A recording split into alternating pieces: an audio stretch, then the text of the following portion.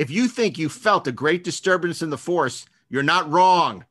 Ed Gross and me, Mark A. Altman, have a new oral history coming out this July from St. Martin's Press. It's Secrets of the Force, the complete, uncensored, unauthorized oral history of the Star Wars saga. So wherever you buy books, audio, and video, pick it up today, pre-order, and you can learn the secrets of the Force. And don't miss our oral history of Star Trek in stores now. And of course, nobody does it better. The complete oral history of James Bond in digital, hardcover, paperback, and audio. That is all. Hey, Darren, I'm watching the best show on television. You want to know what it is? What is it? I think I know, but what is it? Inglorious Trexperts. Yeah, and you're thinking to yourself, wait a second, that's not a TV show. It's not, but it is. But it is. It is. It's a TV show because you can watch us on the Electric Now app. It's an app for streaming video podcasts as well as movies, television, and more. You can see us on demand on Electric Now. I demand it. I demand because I demand it. Commodore Stone can watch us on the Electric Now app. And how do you get the Electric Now app? Because apparently people are having trouble understanding the concept. Just go to your app store from whatever device you're using, or all of the devices you're using. And you download it to your phone, your iPad, your Roku, your whatever you have that streams, other than a ViewMaster. You download it, and then you watch it 100% free. There's no charge. Yeah. There's no Patreon. There's no Electronic Frontier. All there is a free app. So download the Electric Now app from your favorite app store and watch us on Electric Now. If you're a fan of Inglorious Trexperts, you're going to love Trexperts Briefing Room, a new series. Briefing Room? What is that? I was about to explain, then you interrupted me.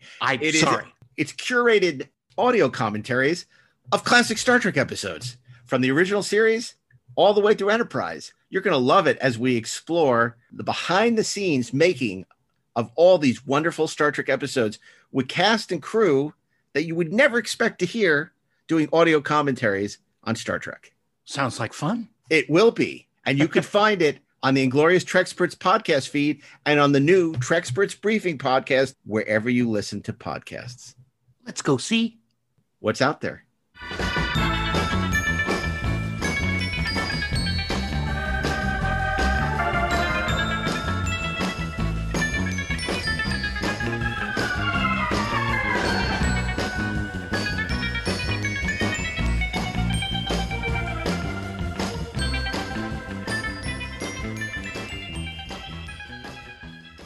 Hey, this is Mark A. Altman. And this is Darren Doctorman. And we are the Inglorious Trexperts. And we're back. We're back, baby. And we got some wagering to do. We got some gambling to do. We're not gambling for trifles like Quatloos this time. No, only true gamesters. Only true Trexperts like us would have a show devoted. We're going to devote the next hour to Shauna, the drill thrall. Angelique, yes. PETTYJOHN. Don't you can thank us later. I'm sorry, Shauna. I didn't lie. I did what was necessary. Someday I hope you'll understand. I understand. A little. You will leave us now? To go back to the lights in the sky? Yes. I would like to go to those lights with you. Take me. I can't. Then teach me how, and I will follow you. There's so much you must learn here first. The providers will teach you.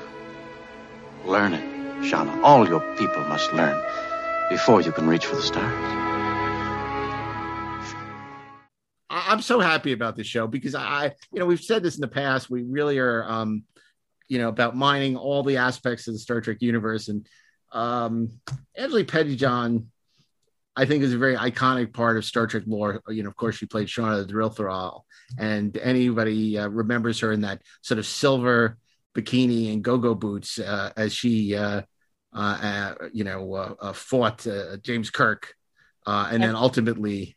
At the worst, she's remembered as being a stereotype. The stereotype space girl that Captain Kirk hooks up with, which is the farthest from the truth. It's really her story is a really touching and sort of heartrending tale of someone who strove to make it in Hollywood and made it, and then it sort of frittered away. Yeah, it's so hard because you'll hear from our guest.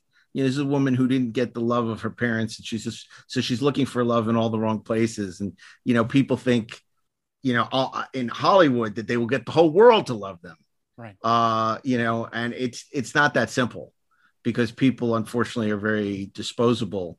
And one thing she has attained through being on Star Trek is she has achieved that love that she sought, and immortality. Exactly. Because we will not forget you, Shauna the Drill Thrall. Yeah. And we're really happy because we're going to bring on our guest, John L. Flynn. John L. Flynn wrote this wonderful new book. It's called The Sci-Fi Siren. And in this book, it's Who Dared Love Elvis and Other Stars. It's the untold true story of Elvis Presley and Angelique Pettyjohn.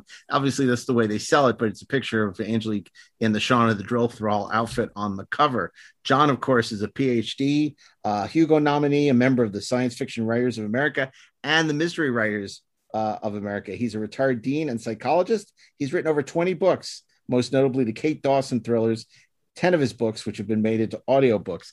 But John is also very well known for some of his great entertainment journalism. He wrote for me many years ago at Sci-Fi Universe. He's written for a lot of other magazines as well.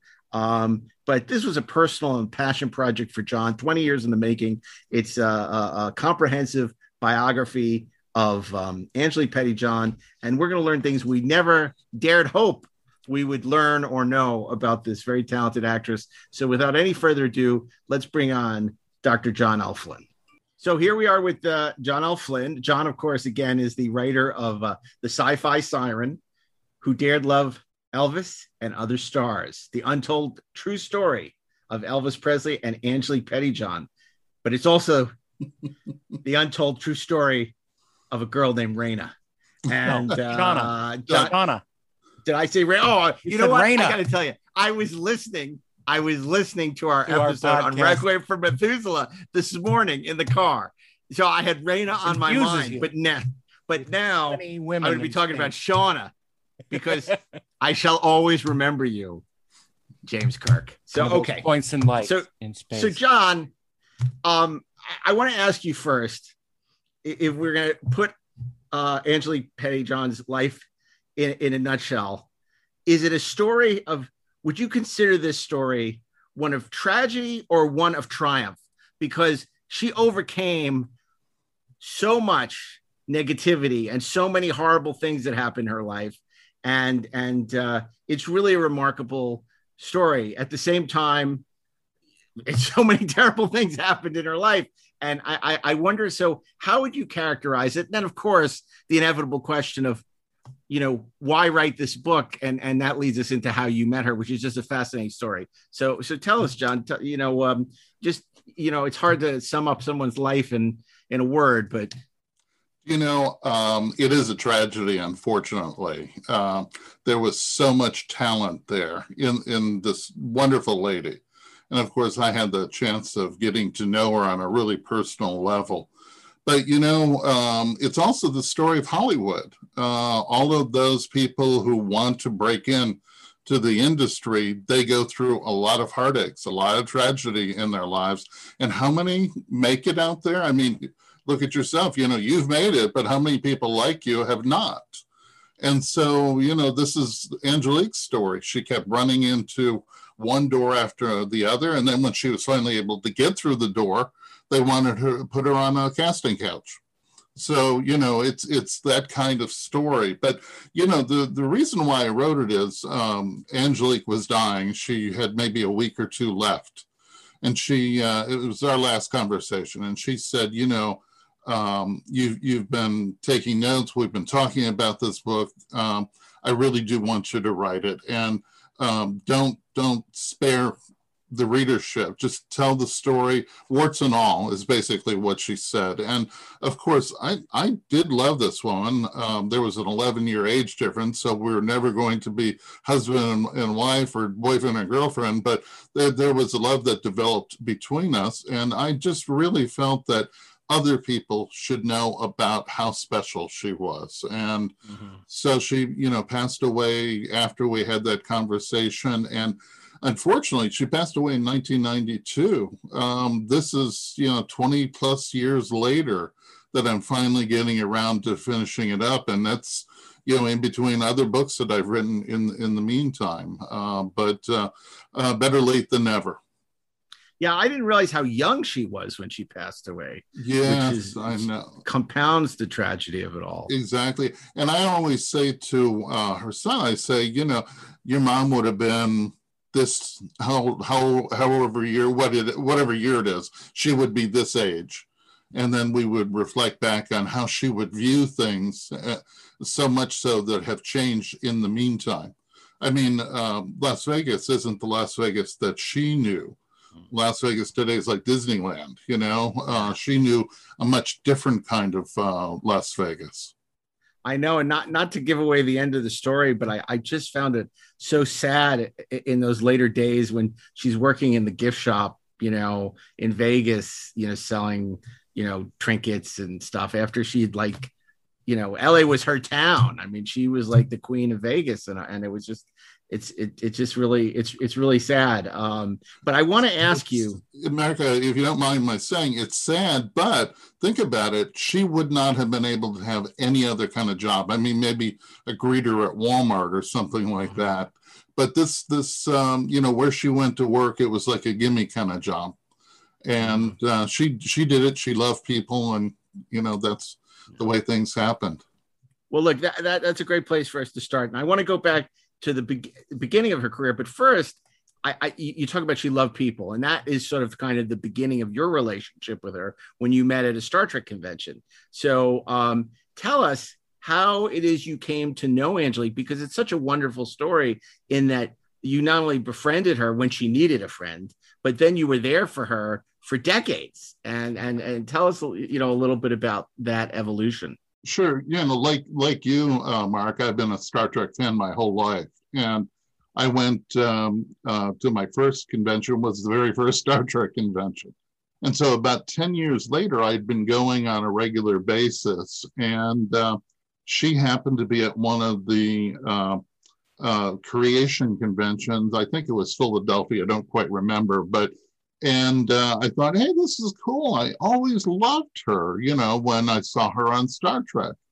And, that silver bikini and the go-go boots. I mean, it just sold it to me. So I went looking for her kind of at the convention, and there she was, sort of floundering because she had never been to anything like this before. And, I just walked up and I said, I've been a dealer and I've gone to these things for many years. And I said, if you don't mind, I'll help you. And she says, well, who are you? And introduced myself to her, and, we got her table set up. She got changed for, money with her customers. And I said, I'll be here at the end of the show, and I'll also help you if you need things in between, like a coffee or something to eat. And that's really what happened. And I was very hesitant to go up to her. I'm not one of those guys, unlike you, perhaps. I'm not one of those guys that just walks up to beautiful women and starts talking to them. That's not part of my MO. And I sort of stumbled through my introduction with her. But, we were able to exchange names, and she found out that I was a regular con goer, and, this was maybe an area that I could help her with. And, she didn't even have most of the right things pulled out. I mean, she had a picture here, which I think would have sold hundreds of copies, and then a picture over here where she had hundreds of copies that no one was going to want. So, we got her set up, and it was just one of those 2-day things, Saturday, Sunday. And so, that was more or less it. When it ended, I said, can I help you carry your things or move your things to your room? And she said, sure, but my room isn't here at the hotel. She didn't even understand that, guests should get, a room close by, because it's a lot of work that's involved in this whole thing. And fortunately, I was driving a van back in those days, and I guess the equivalent to an SUV today. And we just packed her up, and I took her to a hotel that was miles away. And that was one of the other things that I, kind of needed to explain to her. And, after that first, convention, and I wasn't planning on coming back on Sunday. I came back on Sunday just to sort of help her out once again. And we were working much better. We had our signals all set up. So we're working much better on Sunday than we were on Saturday. But, she was extraordinary for her being fumbling through this with me. She did an incredible job. All I kept hearing from the fans was, wow, can you imagine they got her for this convention? I think there had been some other, I think the doctor may have been there, and Sulu may have been there, but she was really the person that people wanted to see.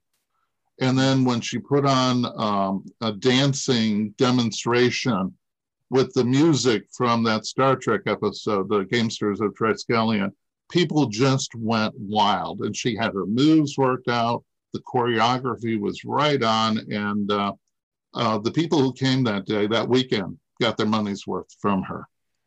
Yeah, I think it's fascinating. But you said she was kind of auditioning for Gary and Adam in a sense, to see if, they would want to actually pay her to be a guest, and, if she would be a draw for them.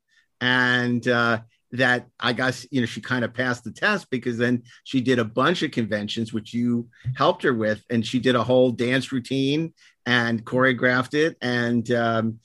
But the thing that's amazing was that she would sit at her booth in the costume, in a replica of the costume. I can't imagine any other actor in the history of Star Trek who would actually sit at their booth in the costume. And the funny thing is, and John, this is why I have to hand it to you to go. I remember being at the convention in 1982. It was the first time I saw the con trailer. And I remember I was with a friend, still a good friend, in the dealer's room. And I said, oh my God, that's the drill thrall, Shauna. Yeah. And it's like, she was in the costume.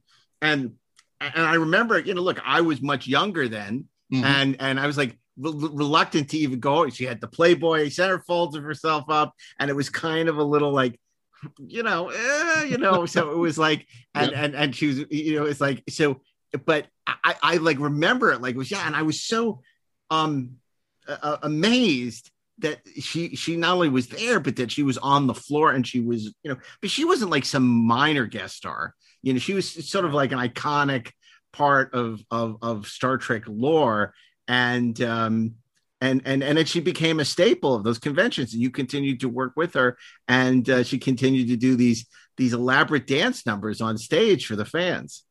It was just amazing to me that she had never been to one of those before. And if I had been her buddy back in LA, I would have said, you need to get to one of these Star Trek things. But right. She didn't do that. She did have a friend whose mother was integral to the Texas Star Trek conventions, and did recommend that she try one of these out. And Gary and Adam, these are great guys. I love these guys. I've known them for years, and God bless them for giving her like a tryout like that. Yeah. Because can you imagine how many other guests now we've gotten because they were bright enough to have PETTYJOHN there? I mean, Angelique is no longer with us, but think about all of these other people. You mentioned Susan Oliver earlier. And who would have guessed that they would get Susan Oliver for one of the conventions? Well, it's so fascinating to when you hear like, Susan Oliver went to one or two conventions, mm-hmm. but Eleanor Donahue, Joan Collins, went to one. So, yeah. But when you hear them reflect on, they can't believe it this small guest star, and somebody like Eleanor Donahue, who was a much bigger show, which he was much more famous for at the time. Obviously Joan Collins, much bigger in Dynasty than anything, and yet the obsession with her from Star Trek. And they're all amazed. What did Angelique PETTYJOHN make of all this when she first was exposed to the crazy world of Star Trek? Well, she did love us, Star Trek fans, and I like to think she loved me personally. That's just. I'm sure she did. She couldn't resist you. I was too young. But you know what? When she had to undergo some surgery, this is from later in her story. Sorry to jump slightly ahead. No, it's she okay. was so afraid that the love she had gotten from the fans would evaporate because she was going to have the double mastectomy done. And that was literally going to rip away the image that we had all built in our heads of this beautiful, shapely woman. And she didn't want to get the double mastectomy. I remember her hiding it from me and most of her friends because she was afraid we would no longer love her. Oh, and a horrible story. She had the surgery. And the fans knew when it was happening. And they sent letters and pictures. And oh my God, it was such an outpouring of love for this woman. And I saw her after the surgery. So I actually wasn't there the day the surgery was done, but I saw her afterwards. And she took me into her room and she says, and all over the walls of this hospital room were these pictures and postcards and sketches, and it was unbelievable what was there. She had put everything up, and she says, "Can you believe this?" And I said, "They love you," and she says, she was just, I think one of the things that she was looking for all throughout her life was she was looking for love, because that was something that was denied her as a youngster, and then of course growing into the industry and whatever. And to see this outpouring of love, she couldn't help but tear up every time she started talking about it. And I think that's how she felt perhaps that first night. I took her to the hotel. We got her into her hotel room and all of her stuff in there. And I said, well, I'm going to go. And I was really, really hungry at that point. So, and I also needed to, have my own time. And, she's, I'm sure she spent that night thinking about all of those wonderful people that kept coming up to her and say, we love you. We love the work you did on Star Trek. And, oh yeah, I saw you also in Get Smart, or The Girl from U.N.C.L.E. And, Batman too, exactly. And oh boy, she looked great in Batman, and so it's something that I guess she just didn't understand. And then years later, when she had to undergo the mastectomy, she thought she would lose everybody, and really she didn't. Yeah. There was such an outpouring of love for her. Well, Darren will tell you that I'm the cynic and I tend to be sarcastic about this stuff. But, it is, they call it the Star Trek family for a reason. Yes. There really is a family. And, like a lot of us have good friends and family, but there are a lot of people that don't have that support system. And Star Trek has become that for them. They find such camaraderie and like-minded people in the Star Trek world. And it's not just the fans, but the actors themselves. A lot of these people are able to make a living and have a career and support themselves because of this ecosystem that's sprung up around Star Trek. Not just the residuals, because certainly the original series, the originals are a long thing of the past, but the conventions and the merchandising and the fans. And it's really remarkable. Like most of the even the regular actors on Star Trek would tell you, their point of view was that this was basically just a job at the time. Mm-hmm. And so they couldn't imagine the response that they would get when they would go to these conventions and see these throngs of fans just gushing love toward them, and they found it so unbelievable that something that they considered, it's the old Shatner joke, a lark, something I did for fun for 3 years. Mm-hmm. It's something that they never would even conceive that this would happen, and for years they kept wondering if it was real because it was so out of their sense of perception. Mm-hmm. But I believe that this was probably the very first show, if you want, or I'm not even sure if show is the best word, but something that hit the fans in such a way. I think that we created, this phenomena. That's actually a better word. Mm-hmm. And other shows now have taken advantage of the phenomena that we created. And right. So it's it includes the fans, it includes the people behind the scenes, it includes the actors and actresses. I mean, everything. You mean you weren't going to Gomer Pyle conventions? If there were any, I missed them. Yeah, it really is remarkable when you look at how fan fiction and all this stuff, sort of had its genesis or became popularized through Star Trek. It's really remarkable, and I don't think people understand even now the impact that the original show had and what it created. The impact of the original fandom, which was absolutely grassroots fed. I mean, it was watered from on top. It was watered from the Great Bird, but it certainly grew like wildfire throughout the early 70s and into the 80s, and certainly after the movies started, it exploded. And it's something that I think other shows have tried to imitate, and they try to set up this fandom that may or may not be there. Mm-hmm. But Star Trek, it was there, and it fueled the fire for that. Even something as simple as the Star Trek Well Committee, which there were all these local pockets of Star Trek fandom, and it made it a national or international thing by connecting people. Before there's the internet, most kids even had phones. They were connected. Phones in their rooms. So they would be connected through the Well Committee, the fanzines and the fan clubs, and suddenly you realize, oh my God, it's not just like 10 or 20, it's the hundreds. There's thousands, tens of thousands of people who are just as obsessed with this nonsense as I am. Thousands of people, all human like me. Yeah. So I want to ask you. You talked about this is a woman looking for love in all the wrong places. So let's talk about how her career got started and then the road to Star Trek, the road to Triskelion.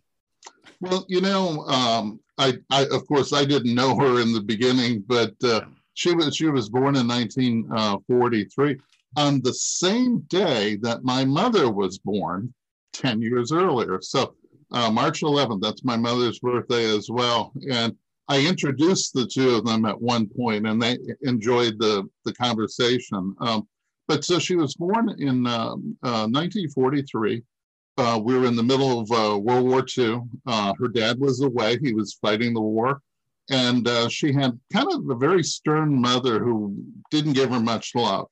And when her father came back after the war was over, he had been really exposed in the worst way to the worst things ever imaginable.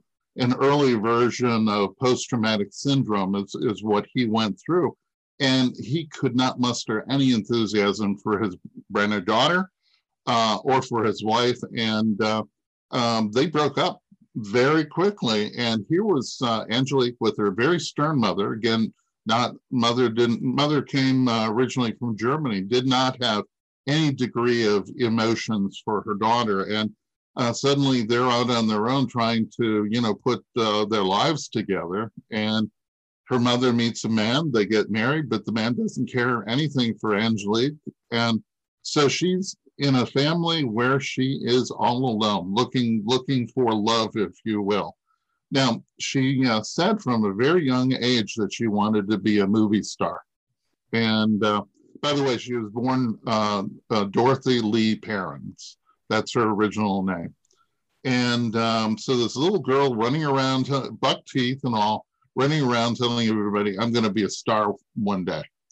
Now, you know, you think this is a Hollywood story, but it is. It's kind of a rags to riches thing, because, you know, how did this little buck-toothed little girl ever become who we know as Angelique Pettyjohn? And so, you know, she did the theater in high school, and she took dance lessons, and she wanted to go on to their equivalent of the junior college at the time and learn more about theater arts. But she also needed money to do that. And so she thought she would trade her dancing skills for actual money that would pay for her college. And where's the best place to make money as a dancer? Well, back in those days, it was this little community out in the desert called Las Vegas. Sure. Because again, there wasn't much out there at the time, maybe a couple of hotels. And she went to Vegas. She hadn't even turned 18 yet. And she met a couple of girls on the bus to Vegas, and they decided they were going to share. And she landed a job doing basically topless dancing. But, you know, as I write in the book about her, and she said to me, she never had any trouble, any hang-ups about showing her body. And so she starts doing topless dancing, and that evolved into her working as a showgirl. But the showgirls all were that at the time. I mean, that was typical of any big Vegas show. It wasn't necessarily like, you know, the way we perceive it now. I mean, it wasn't Vegas. An illicit thing. It was the mainstream in Vegas. It was mainstream in Vegas. Yeah. Exactly. And, you know, it's funny, when she first got to town, she thought that she would go to the strip clubs and offer to do stripping at the strip clubs. But there was actually a step above that a choreographer, her name was Marlissa Pons, saw Angelique doing the stripping in the strip clubs. And she says, look, I can get you better work. You know, she's still going to be showing her body off, but, you know, it isn't going to be to a group of men who are feeding her dollars, you know, basically. And so she actually went to work doing Cleopatra's Nymphs of the Sea. It was a special show. It was done for one of the hotels out there. I think it was the Tropicana or one of the other ones. And she actually started getting a salary doing that. So she'd do that at night, and then during the day, they'd have to take dance lessons. And Marlissa Pons wanted her to learn exotic, you know, belly dancing. And so was one of the first things that she learned. And she made basically a good career move there, because she was always working. Even if Hollywood didn't have something for her, she could always go back and do dancing or stripping or something like that in Vegas. Now, the thing of it was, this very famous singer came to town by the name of, what was his name again? Elvis Presley. And he started, I'm sure you've heard of that name before. He and his buds were going to be working in a couple of weeks in Hawaii, doing Blue Hawaii. And so they wanted to blow off some steam, and they started inviting some of the showgirls to their all-night parties. And Angelique and a couple of her girlfriends got invited. And the minute she walked in, and think about it, Angelique Pettyjohn was a knockout. I mean, you know, even at 18, and she had just turned 18, she was a knockout. She walked in, and Elvis Presley took one look at her, and that was it. Their fate. You could say he was all shook up. He was, he was all shook up. Yes, and they spent the entire night together. And he was singing to her while playing the piano, talking with other people, and he walked her back to her hotel room. He actually asked permission to walk her back to her hotel room. She and the girls had gotten these secondary rooms, you know, behind the casinos and whatever, and said, you know, thanks, I hope we, you know, get together again. And all she had in her mind was, I want this guy, you know. And they spent the night together. And as a result, she got pregnant from this. But, you know, this was sort of her first discovery that there was something missing in her life. She had tried to substitute alcohol for it. She took up smoking, and eventually in life she also did drugs as well, but nothing really filled this empty hole. But when she met this man, Elvis Presley, that was it. He was the guy that did it for her. And she didn't know that, it was just going to be a couple of night thing. But, this guy really taught her that there was, that love was the thing that was really missing in her life. And so, she did get pregnant. She went to the manager, the Colonel Parker. Yeah, Colonel Parker. And he wanted her to have an abortion. But, Angelique was raised in, a Lutheran household, and there was no abortions in that faith. And so she did agree that she would have the child and then give it up for adoption. And that's, in fact, what happened. And we can go back to that part of the story. But then throughout the rest of her career, I noticed that, she kept going for these older men. And these men were established men. They had jobs. They had practically everything that she wanted. They had homes of their own. And so she married 4 different men, and each one of those men were older than her. Her first husband was 20-some years older than her. And that's where she actually gets the last name PETTYJOHN. He was a civil servant, and he would go out, save his money and go out to Vegas every couple of months and then play the roulette wheel and throw money at the showgirls. And she was one of his favorites. And they had this special relationship, so that when she turned 21, if I remember right, he bought her a car. I mean, just bought her a car. I mean, how many times will you see that happen between people who are, not exactly, they're not dating, they're not doing anything like that. They're strangers to each other, but he walked in and gave her the keys to a brand new car. And she had that car. It was a Volkswagen Beetle for many years, and she actually painted her Pisces logo on the car. So, but when this man asked to marry her, again, we're talking about 20-some year age difference between the two. She said yes immediately. Mm. And he ended up being more like a father figure than a husband, although they were husband and wife. And she left the Las Vegas Strip, and her goal was really set on making it in Hollywood. And he decided that he would quit his job as a civil servant and act as her manager. And, this was really a good relationship here. She truly did love this man, but not as a husband, more as, like a father figure, a mentor. And she turned her career over to him. Right. Around what year? What year was? Sorry, go ahead, Darren. The question was around what year was this? This is 65, because the opportunity to work on Star Trek came shortly thereafter. Plus, she also played on Get Smart and, as we mentioned earlier, Batman and a number of things. So, this guy was actually pretty clever in getting into the studio offices. I mean, he actually brought a script home to her from, not Paramount at the time, it was Desilu. Mm-hmm. Those scripts get put under lock and key, Mark, as you probably know.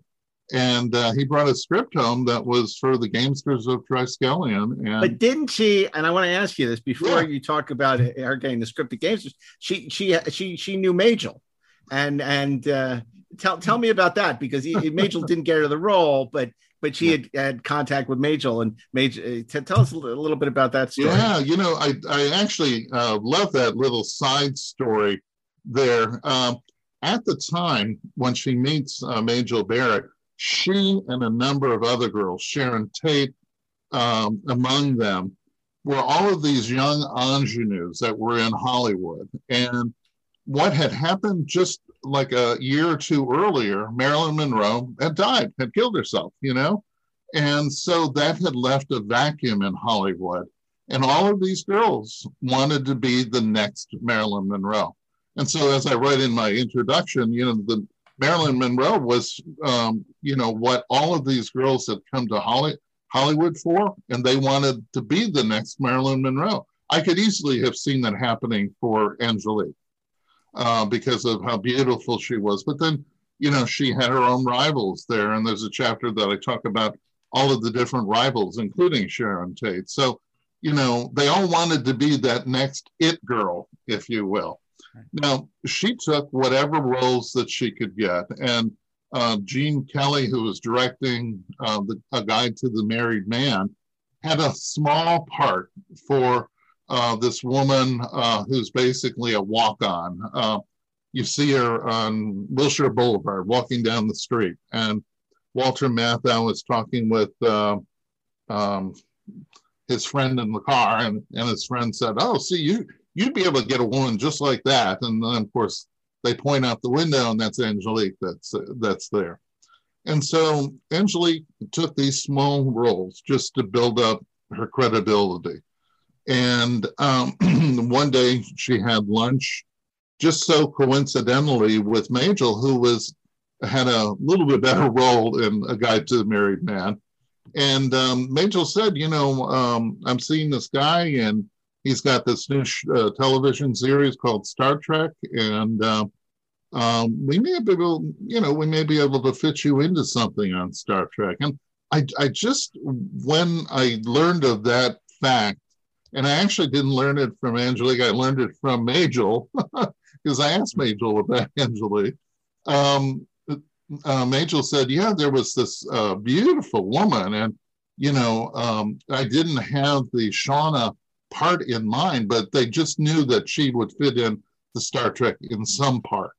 Right. And so it just was cool that they had this sort of crossover. I can imagine Majel going to Gene Roddenberry and saying, "Hey, I met this amazing young woman. You should really, talk to her about having something on Star Trek." But of course, her husband, who was working as the manager, got a copy of the script for Angelique and gave it to her. And Angelique didn't like it at all, if you can believe that. And she says, there's really no part here. There's just this woman. She's got green hair. She looks like an Amazon. That's not a part for me. Maybe they got something else. And so her husband had gotten her an interview. And so she went in for the interview. And Gene Roddenberry was in his office with Gene Kuhn and John Meredith Lucas talking about other stuff. And so Angelique had to sort of wait out in the waiting room and wait her turn. But she was given the script. She was given a rundown on what the character would be. And she just kept shaking her head. This isn't something she was going to be able to do. And so when it was finally her turn, she was ushered into Roddenberry's office. And Angie said, I always called her Angie. Angelique said, "Gentlemen, before I waste your time, I really don't fit the description of this character." Can you imagine now, Mark, that Gene Roddenberry's written the character for you, and you walk into his office and say, "Oh, sorry, I don't want to play that character. Give me something else." Mark would play the Amazon character quite easily. Let's be fair. And so, anyway, Gene looked at her from head to toe, and again, this gorgeous woman is standing there, and he says, "Well, why not?" And then I just love it because she explained this, to me, what she said. She says, look, I've got the green eyes, so I can do that. I'm sure you can come up with a wig for me. But I'm hardly an Amazon. I'm only 5'6", maybe taller in heels. Now, Gene Roddenberry started to laugh, and Gene Kuhn and John Meredith Lucas continued laughing. And Gene Kuhn finally interrupted and says, "Look, honey, next to Shatner, you'll look like an Amazon."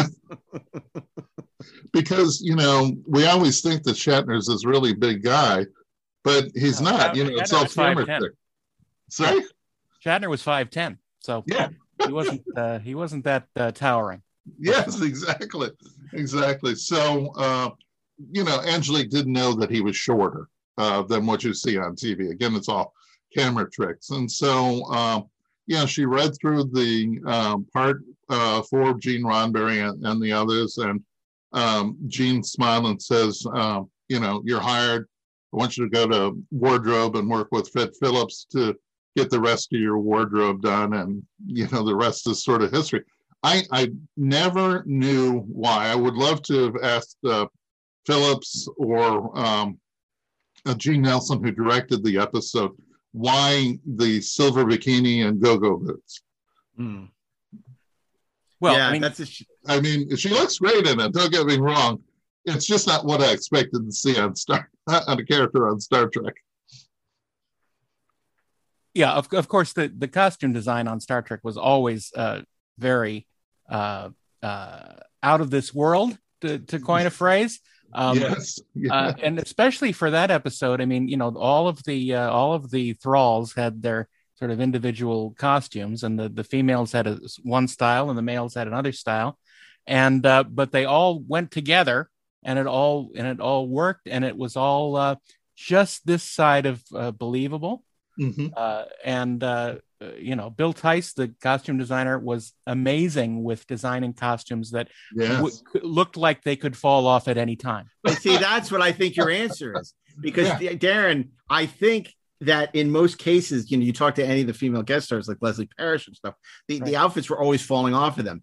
But in the case of Angelique Pettyjohn, she had to do so much fighting. They needed something that was, I think, less ethereal, because otherwise every take they would have to be resetting it because she'd be falling out of the outfit back in, which I guess happened anyway. But you have to find it on the blooper reel. but so I think that might have something to do. They needed something that was more functional, but also maintain the aesthetic of Star Trek. The materials aren't the greatest, but she but obviously, and then she created the replica which she wore at the conventions, which is just amazing. Yeah, it is, absolutely is. I have the Barbie doll of Angelique at home, and I've looked at that a million times, and I'm thinking, how on earth did that stain on her body? I will never know. Because honestly, there's nothing in back. It's all up front. Yeah. So how it stayed on the body, I don't know.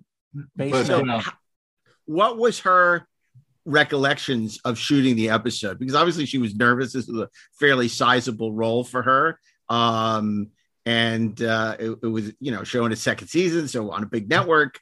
What was her whole experience, doing the show? Is it okay for me to quote from her? Yeah, absolutely. Yes, This is what her voice, though. I don't think I can do that, but I'm fortunate enough that I always had a tape recorder running to catch her when she was talking about her career and all. But this is literally what she said. She said, "I really loved working on Star Trek. It was really delightful to work with such a group of talented actors, especially William Shatner. We have to call him up on the phone and tell him this. I found him to be friendly, gregarious, kind of mischievous with a twinkling eye smile, and a really marvelous person around the set, comfortable to be around. He made me feel very comfortable because at first, when I came in, I was very much in awe of working with him and all of them. He wasn't pretentious at all, but very friendly and welcoming to me." So I think she just enjoyed working with, this really good group of people that were just so talented. And I love really good to hear, John. Yeah. And I'll tell you, because you listen to the guest stars, and they're very polarized. There's the camp like Angelique that love Bill, and then there's the other camp that's very critical and had less nice things to say for a variety of reasons. Mm-hmm. And I understand that, but it's so great. But here's the funny thing, and I've told this story before, Mm-hmm. but it always is something that I just will never get over. And I think I know reading between the lines, but when we were making Free Enterprise, it was a day at the Iliad bookstore, and we're shooting with Bill, and he had walked off. It was rainy. It was miserable. It was between takes. And Rob Burnett, myself, and I forget who, I think it was Eric McCormick was there at the time. And somehow we were trying to explain something either to the costume person or someone else. And we said we wanted to be like, Shauna, Angelique PETTYJOHN in Gamesters of Triskelion. It was somehow we brought up Angelique. And all of a sudden Shatner, who we didn't realize was behind us, looks at us and goes, "Who's Angelique PETTYJOHN?" And he says it almost with a smirk and a lifted eyebrow. It was almost Spockian in the way, and he turned around and walked away. And we could tell he very well knew who Angelique PETTYJOHN was. Clearly, they had a very good time together. And it was so great because, Bill has not the greatest memory of everything that happened on that show, but he was clearly knew exactly. He remembered Angelique PETTYJOHN, that was for sure. And it was such a lovely moment. It was a true just delight when the name came up and Bill just had a very bemused reaction. Mark, I love that story, and if I do a second edition, I'd like to put it in there. Really, absolutely. You're more than welcome to it. I'm sure Rob can add to that story as well. But I remember it like it was yesterday. It was pouring rain outside, lightning and thunder. It was the middle of El Nino, and we were falling behind, and we are just talking. And the Angelique thing, PETTYJOHN came up, and for Shatner's reaction was absolutely priceless. And he just turned his back and walked away with a smile. He responded like a mischievous young boy. Well, I do have to say that he was extremely helpful with Angelique. Wink, wink. Because Angelique was having, she had no trouble with the battle scenes and, where she's fighting with all the different people in the arena. But when it came to the clinches with William Shatner, she couldn't do it. She kept freezing. But let me just stop you for a second, because I want to say, just to take everybody, she had worked with the choreographer, and of course, but she was a dancer. The fight scenes were no problem. Yeah. So all the fighting in that episode and landing on the colors and stuff, easy for her, because again, dance routines were no problem. It was the love scenes that were difficult for her. So now I'll let you continue. Oh, no, that's absolutely right. And the director of that episode, again, Gene Nelson, he had worked in Hollywood. Well, he's working in Hollywood there, but I mean, he had worked on films that were dance films. And he actually played one of the characters in Oklahoma, the 55 version of Oklahoma, and did a lot of the dancing there himself. So, he was a dancer. It worked out great that she had a dancer directing her on the Star Trek episode. But you're absolutely right. She just could not get the scenes where she had to kiss Bill and act that certain way that she does. And I think it's a little more authentic that way, because what does her culture, the Triskelions, know about love? Nothing. And so if she's a little stiff, I'm okay with it. But everybody kept saying, we're going to have to refilm that scene. Let's reschedule it for the next week and all. And Bill finally invited her into his dressing room. And again, we can say all these nasty things we want about Bill. I actually like the guy. Met him a couple of times. Like the guy, really. And he invited her in, and he had Sorry and Brandy. In his in the prop. Yes, right? In the actual prop, which I love. So it's not really sorry. I am Captain Kirk. And so he poured her a brandy. They read through the scene. He poured her another brandy, and so I think when she got up to brandy 4, maybe. She was starting to feel no pain at all, and she was very relaxed.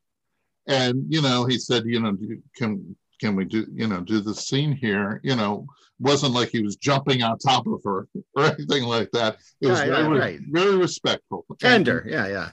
And there was, she nailed it. And then, of course, afterwards, when they did the scene, everybody was so impressed with the action that they took there that, cut wrap, that's it. And so it turned out to be an excellent episode for her to have done.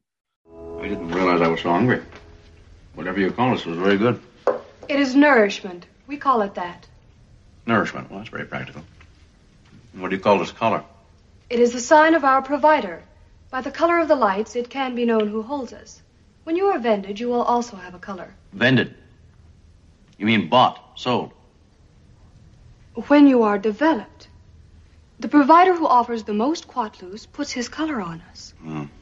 Our race has another name for it. Slavery. This collar of obedience. Is Galt the only one who can operate it? It is only to warn and punish. How does he work it? It is not permitted to talk of that. Will you provide all my nourishment? Of course. I am your drill thrall. I will train you well. Yes, I'm sure you will. I must say, I've never seen a top sergeant who looked like you. What does that mean? Means you're a very beautiful woman. What is beautiful? You mean nobody's ever told you that before? Well, beautiful is, beautiful.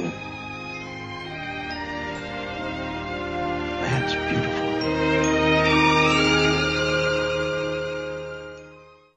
I like it a lot. I know there are a lot of people that don't care for her, but I, still, having known her myself, I think she does a wonderful job there. She, of course, at this time, this episode that they were filming, they got the word that Star Trek had been canceled for the second time. And so she stayed on for the cast party, and she really liked everybody in the cast. She and Nichelle ended up getting together afterwards and becoming good friends. And so when the news came down that the show was being canceled, she felt really bad. She felt that these people, she's just a guest on the show. She'll go on and guest in some other show. But for them, they're going to be out of a job in a few weeks.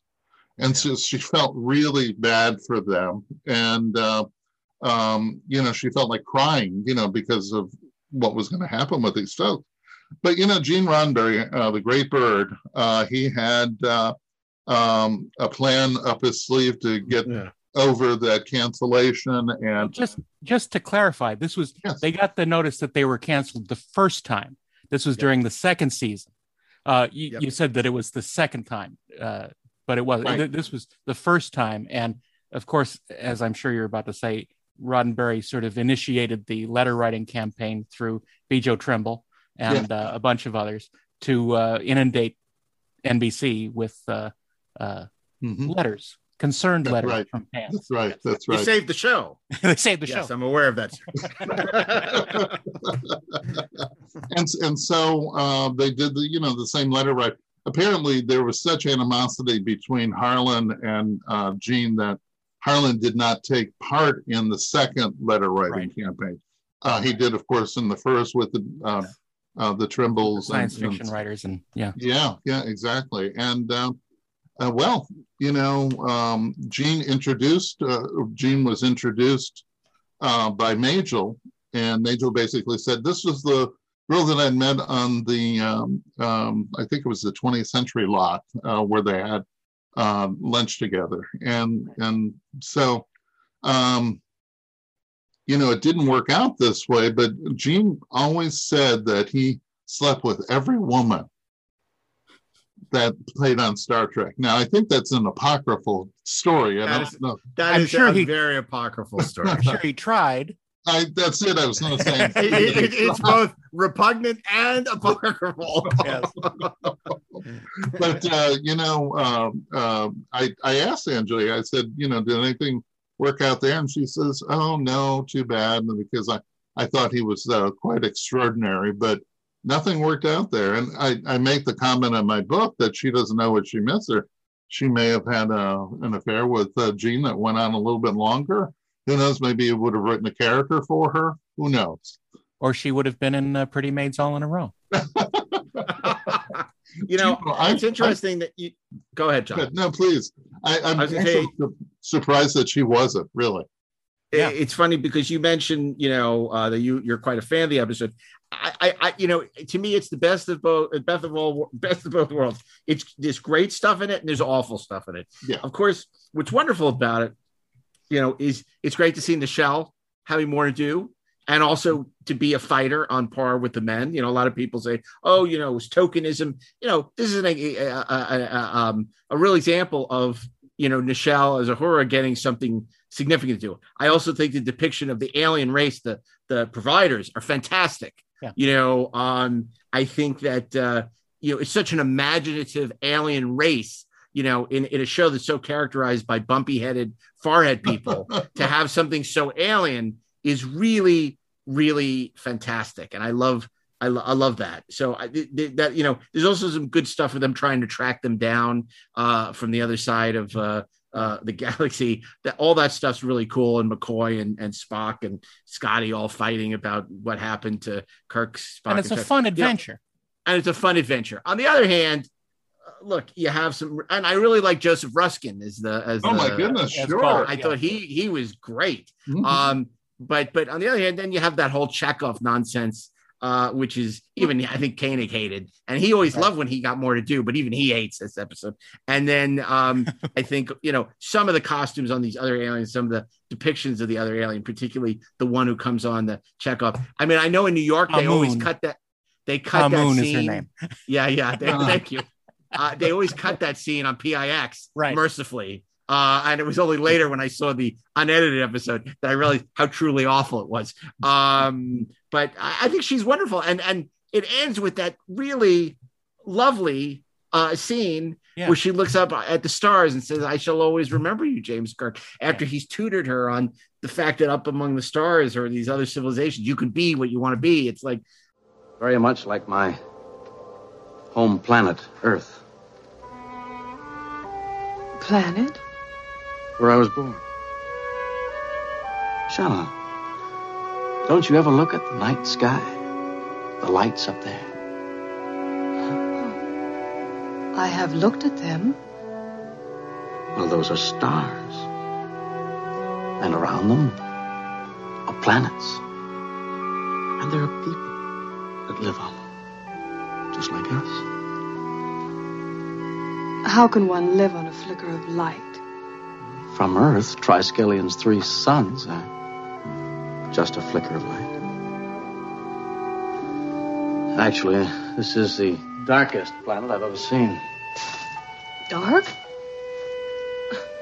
But all is lighted. Here, the chambers. The thralls have no freedom, Shauna. You don't think or do anything but what the providers tell you. What else would one do? Love, for one thing. What is love? Love is the most important thing on Earth, especially to a man and a woman. Oh, we too have mates. When it is time to increase the herd, my provider will select one for me. On Earth, we select our own mate. Someone we care for. On Earth, men and women live together, help each other, make each other happy. I do not think your words are allowed. It's and how he basically frees all the thralls, and it's a great. Where's your non-interference directive, Captain? Yeah. Well, they're not evolving. I mean, Darren, what about you? Where do you fall on the Triskelion scale? I love Gamesters of Triskelion. I love the providers. I love the fact that Kirk and Shauna were both vended to, I believe, Provider 2, if I'm not mistaken. I don't remember. Yeah. But it's so much fun, and as you say, Joseph Ruskin is creepy as hell, and a great character.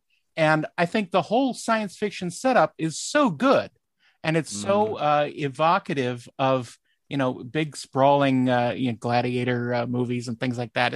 It's fun, right, and you can see that Shatner is having a hell of a good time during it.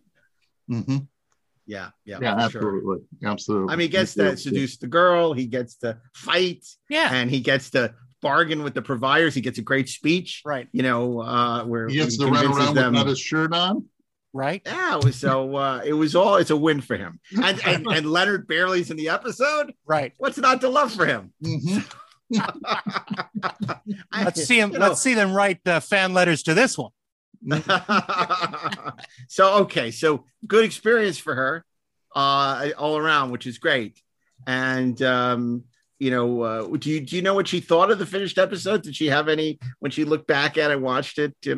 She actually that's one of her favorite things that she did. But then, strangely enough, the other favorite that she had is playing the odd, weird mother in Otto Preminger's movie that he made with Liza Minnelli's daughter. And the name slips me now, but I've got the book right here. If we had time, I'd look it up. But, she really liked that because she had a chance to play so against type. She plays a weird mother in that Preminger came up with. So, yeah. But you know what I love? I that's in the book, which is a great story, which I did not know. I didn't know that Alex Cox, who is a very famous, total anarchist, communist. He directed like Straight Outta Hell, and he directed a Walker, about the Sandinistas and he totally super like left-wing filmmaker. He did a wonderful movie that I think we all love called Repo Man. Mm-hmm. And Repo Man is great. But I had no idea, first of all, that Angelique Pettyjohn was in it, but more so that he had met her at a convention. Right. And promised her if he would ever make this movie, he would cast her. That was unbelievable. Mark, I saw this happening. I didn't see it happen with Cox, but I kept seeing these directors, these writers. They would come up to her and they'd say, when I was 10 years old, I saw The Gamesters of Triskelion, and they said, oh, you were just marvelous. I loved you in that episode. And I really want to have you in my movie. That happened time and time again. And so here's Angelique. She's in her 40s now. We're talking about the 1980s, okay? And she's got more roles than any of the actresses in Hollywood who have turned 40. They're mostly leaving Hollywood because they can't get anything to do. Whereas Angelique has all of these movies lined up. Now, admitted, these are not Oscar-winning movies, or not even going to be close to that. But she's working, and a lot of these other actresses are not. It wasn't just it was Repo Man, of course, and just a whole host of others. And I just can't get over it because I love Sid and Nancy. I think Sid and Nancy is a great movie. So I think the director of Sid and Nancy and Repo Man is like a huge fan of Angelique Pettyjohn. And I have to tell you, I mean, having done it myself where I've cast people that I grew up on and love, like Shatner and Aaron Gray and stuff like that, it's so great to be able to give back to them, I mean, not that you're paying them that much money or it's the role of a lifetime necessarily, but it's just it's so great the joy that they gave you that you can give them back something. And that's why I really connected with that Alex Cox story. Just because it seemed everything I knew about Alex Cox, I could not imagine he was a Star Trek fan. I just like it doesn't fit. I mean, I'm liberal, but I mean, he's complete leftist. I mean, it was like, so it was amazing. It was just a wild story. Anyway, so. Well, that Angelique did a lot of costume work on her own beyond, just reproducing the costume that she did there. In The Wizard of Speed and Time, she Mike Jitlov, yeah. Mike Jitlov. Yeah. So she actually gets a credit there for doing costume design. Yeah. So, these guys, they genuinely loved her and they were giving her another chance. And that was wonderful what you did. And just imagine these other, directors and producers and whatever doing that for her, and just giving her a chance to, do something different and really getting back into Hollywood. And then eventually she finds herself back in Vegas later in her life, and we talked about just sort of the sad decline as a result of cancer. It was such a that was vicious, but unforgiving. She had I spoke earlier about her 4 husbands. One of the husbands actually stole all of her money, and she was dealing with at the time a really bad drug habit, and she ended up having to do some films that were not exactly mainstream films in order to pay for her drug habit. And she actually collapsed. She was doing a dance number in Vegas, and she actually collapsed on stage, and they took her to the hospital.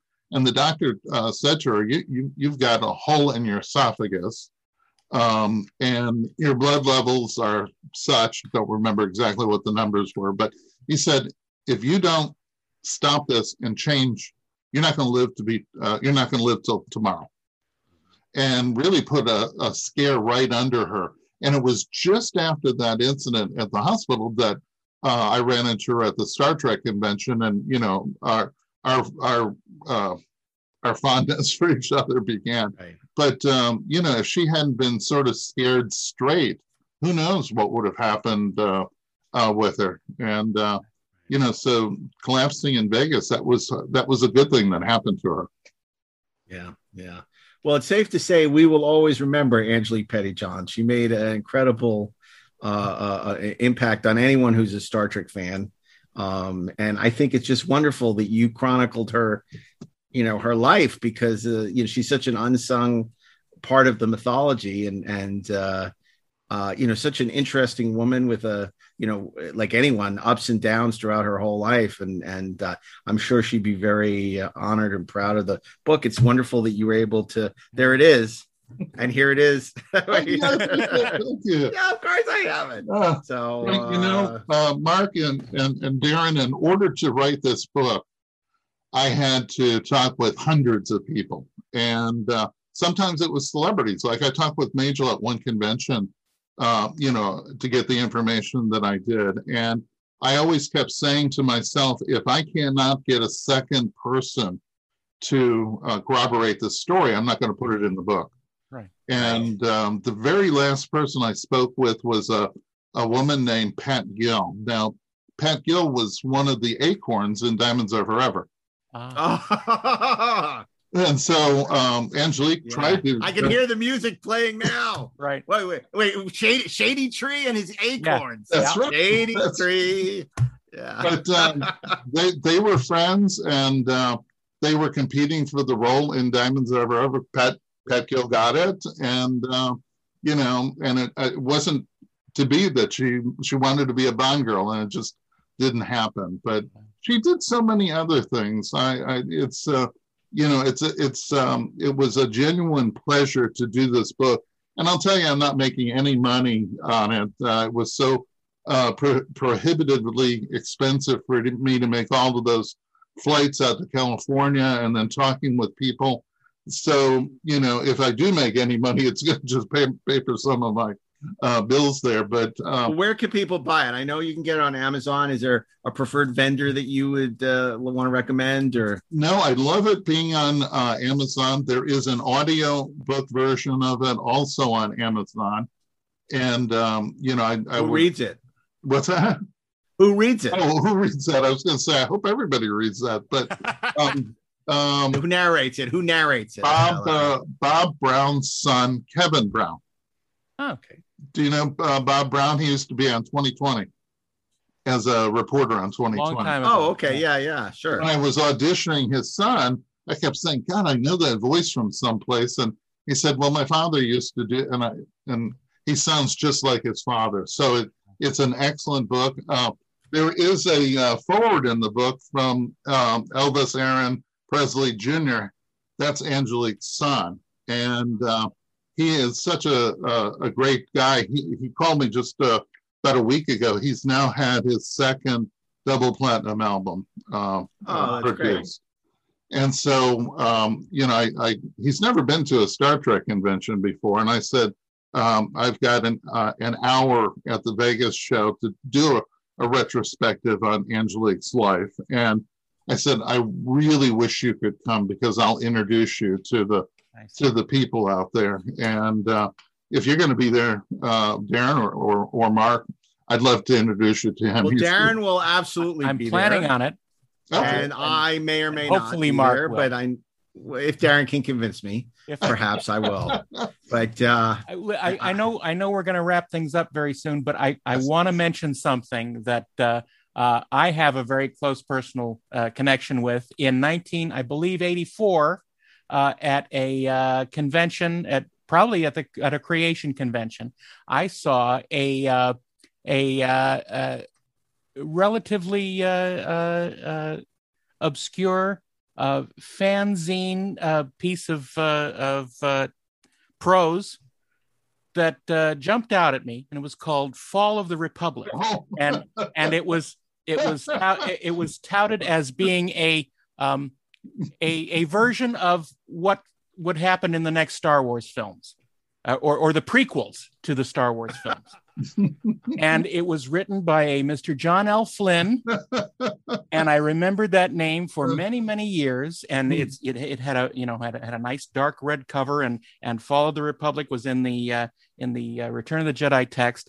And I read it, and it was so much fun, and so much stuff apparently garnered from Lucas's original sort of work, that it felt so right, and it felt exactly the way that it should have been.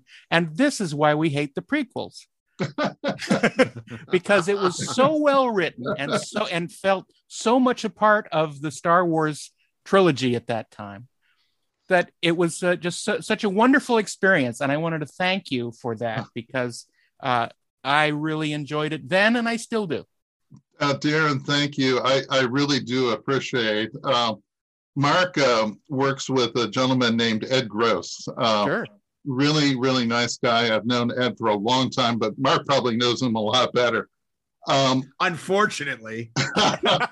You guys are collaborators together. I'm kidding. So what a good guy. But he was over at the house one day, and I said, I'm coming up a little bit short this year on money to buy Christmas gifts.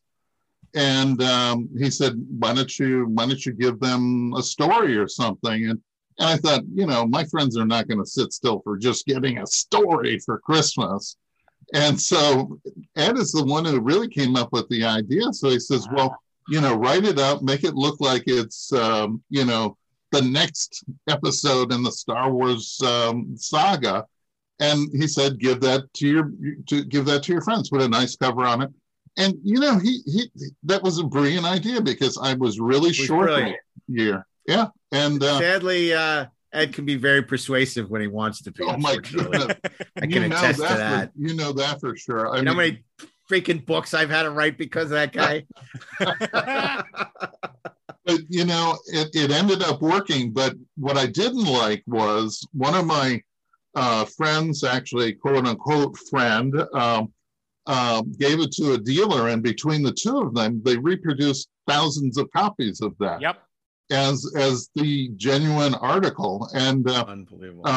Lucasfilm actually got a hold of me. I guess was just a few years ago. They were doing some type of retrospective on the films, and I had written not for you, Mark, but for someone else a history of what the Star Wars movies were supposed to be about. And it was basically taking Lucas's basic storylines and expanding on it. Right. And of course, that's, where I got a lot of the information for, my treatment. And it was published in one of the sci-fi magazines, but not Sci-Fi Universe. And, I was happy to do that. And then Lucas had read that, and they said, we had heard about a fan writing one of the treatments. And I said, yeah, that's me. And so I got interviewed for something that they did. I don't remember what it was, but that all comes from Ed Gross. And it's a pretty small galaxy. I haven't seen him lately, but he's a great guy. I really like him. See, it seems like certain eddies and currents keep bringing us all together. It's amazing. Well, John, this has really been a delight. And again, I'm so glad you wrote this book. I really enjoyed reading it. For people at home who want to know more about Angelique, they should check it out. Go on Amazon, or you can visit John's website at johnlflynn.com. He's written a lot of other wonderful books as well about subjects close, near and dear to our heart, like Alien, The Phantom of the Opera, a bunch of great stuff. So check those out. And James Bond. May her memory continue to bring joy. Amen. Amen. She was such a wonderful lady. It's just too bad I wasn't able to get all of that into the book. Got as much as I could. And, if you see her son around, he does the fair circuit. He go out and sings at the fairs. Please say something to him. He's a really great guy. And, I wish someday that the family will wholly recognize him. But I will tell you, if you read the book, you'll see the sequence where I was in court and he received his name from a federal judge. So, he's legitimately the heir to the Elvis Presley name, I guess. He's like Jon Snow. Yes, that's right. Good. I love that. He's secretly the king of Graceland. Look, look, if I go to the convention this August, we'll have to tell him, if he makes it, how much we appreciate his mother's performance and what joy she gave us. And I will tell you, back in 1982, seeing her there at that convention, pretty amazing. I used to, first going to conventions as a kid, and that was pretty awesome. So, do you remember how old you were at the time, Mark? Yeah, I was probably my first year of high school. Okay. So I was 14 I was or 15, probably 15. Yeah, I was maybe a little younger than that, but maybe not. Maybe we'll see. 13. So Star Trek: The Motion Picture came out in 79, so that was my bar mitzvah. So I was 13. So I would have been, I was like 14 or 15, I guess. What a good I believe age I said that. You're right. What a good age to experience Angelique. Seriously. Yeah, you're not kidding. Darren, did you ever get a chance to meet her at all? I almost got a chance to meet her because I had friends who were friends with Mike Chitloff in the late 80s. Okay. So we had heard that she was around, bouncing around there, and we were supposed to meet her, and then it never happened. So it was just like one of those things. Yeah, exactly. Well, I thank you guys. Thank you, John. And hopefully we'll see you in Vegas, but it's been a pleasure talking to you. It's a real pleasure for me, Mark, to work with you again. Thank you, John. Take care. You take care also. Thanks again. Okay, well, who would think that we could have done, only on the Trexperts, could we do a whole hour? We spent more time. We spent more time talking about this episode than the actual episode. The actual episode, which is 47 minutes, 52 minutes. Yeah. We spent more than that talking about this episode. We are your providers of entertainment and Star Trek knowledge. And we don't charge you any quatloos. It's all free. You won't have to be vended to us or anything. Or Venmoed. Anyway, it's so funny. I mean, I mentioned that story. I always remember that story of Shatner. Who's Angelique PETTYJOHN? And Rob might remember the intro, like what we were talking about that prompted Shatner to say that. But it was a special moment. It was a special moment. Nothing on film, just one of those behind it. That's up there. I mean, obviously, for you doing your Shatner impersonation, when he was performing No Tears for Caesar. And then, of course, when I got to tell him the Al Pacino generation story, which we had just been told, which is such an amazing story. And everybody's saying, we're sitting around between takes. It's, tell Shatner the Pacino story. And I got to tell Bill how much Pacino worshipped him, and the great story about him talking about how much more he liked Shatner than Patrick Stewart. It's a wonderful story. But yeah, this was a really wonderful episode. It was really nice. It's very sweet because John, I think there was no guile in befriending her. He just wanted to help. He wanted to give back. He wasn't looking to try and, I mean, this is the age where you could say, oh, can I help you bring this stuff back to your hotel room? Right.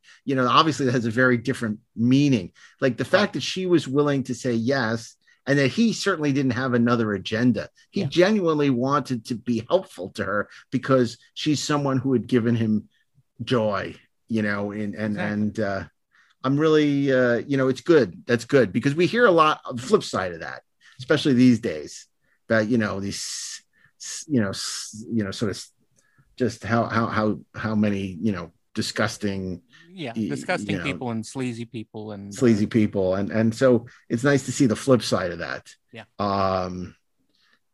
And also I do, I see sometimes on the social media people criticizing actors, for not being their friend, or not being,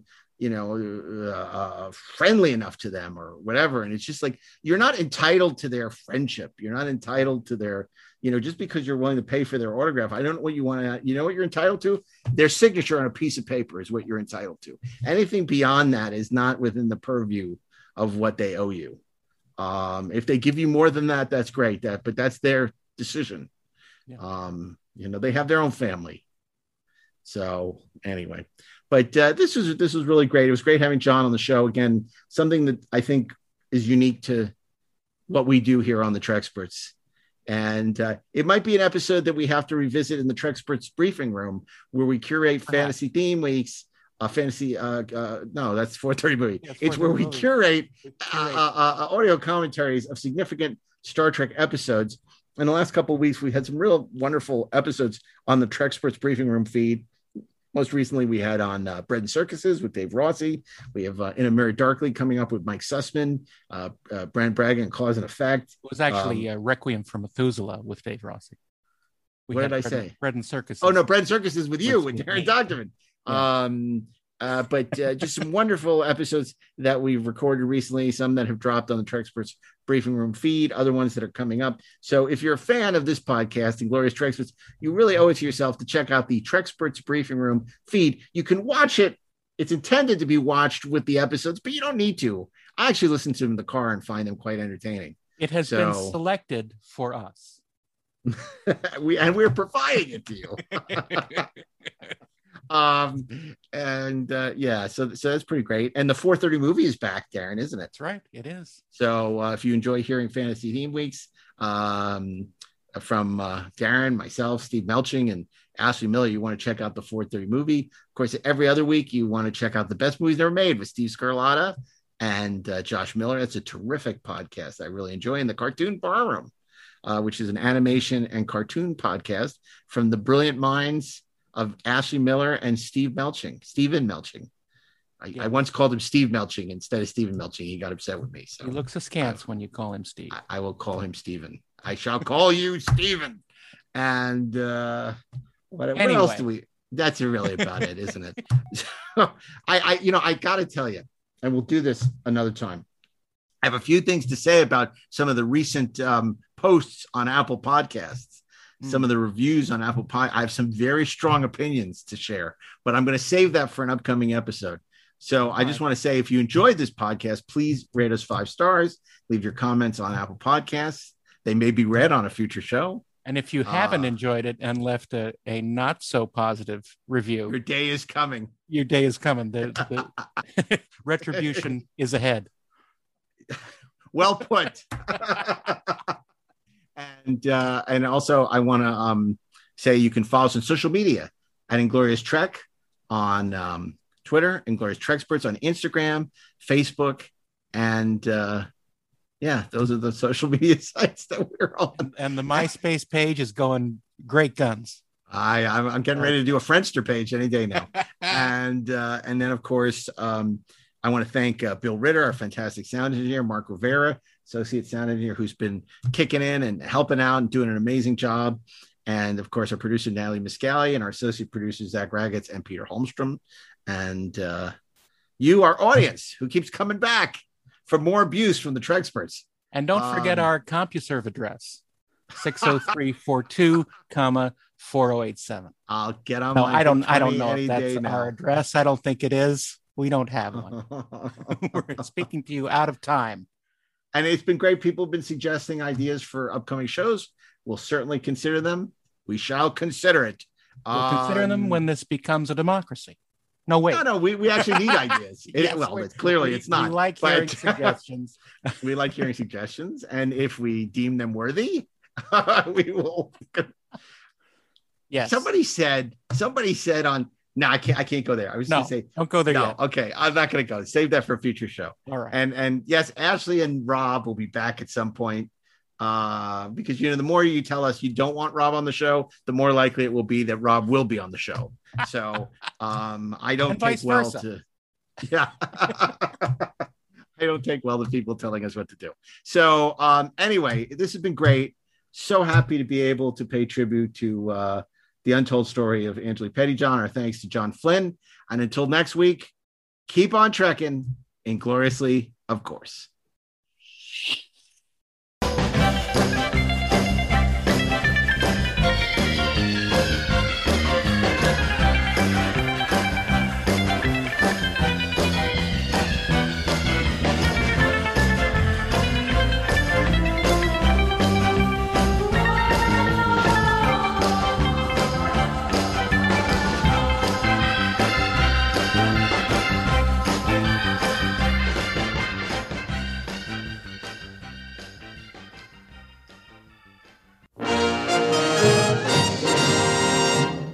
This show was produced by Dean Devlin and Mark A. Altman and is an Electric Surge Network production.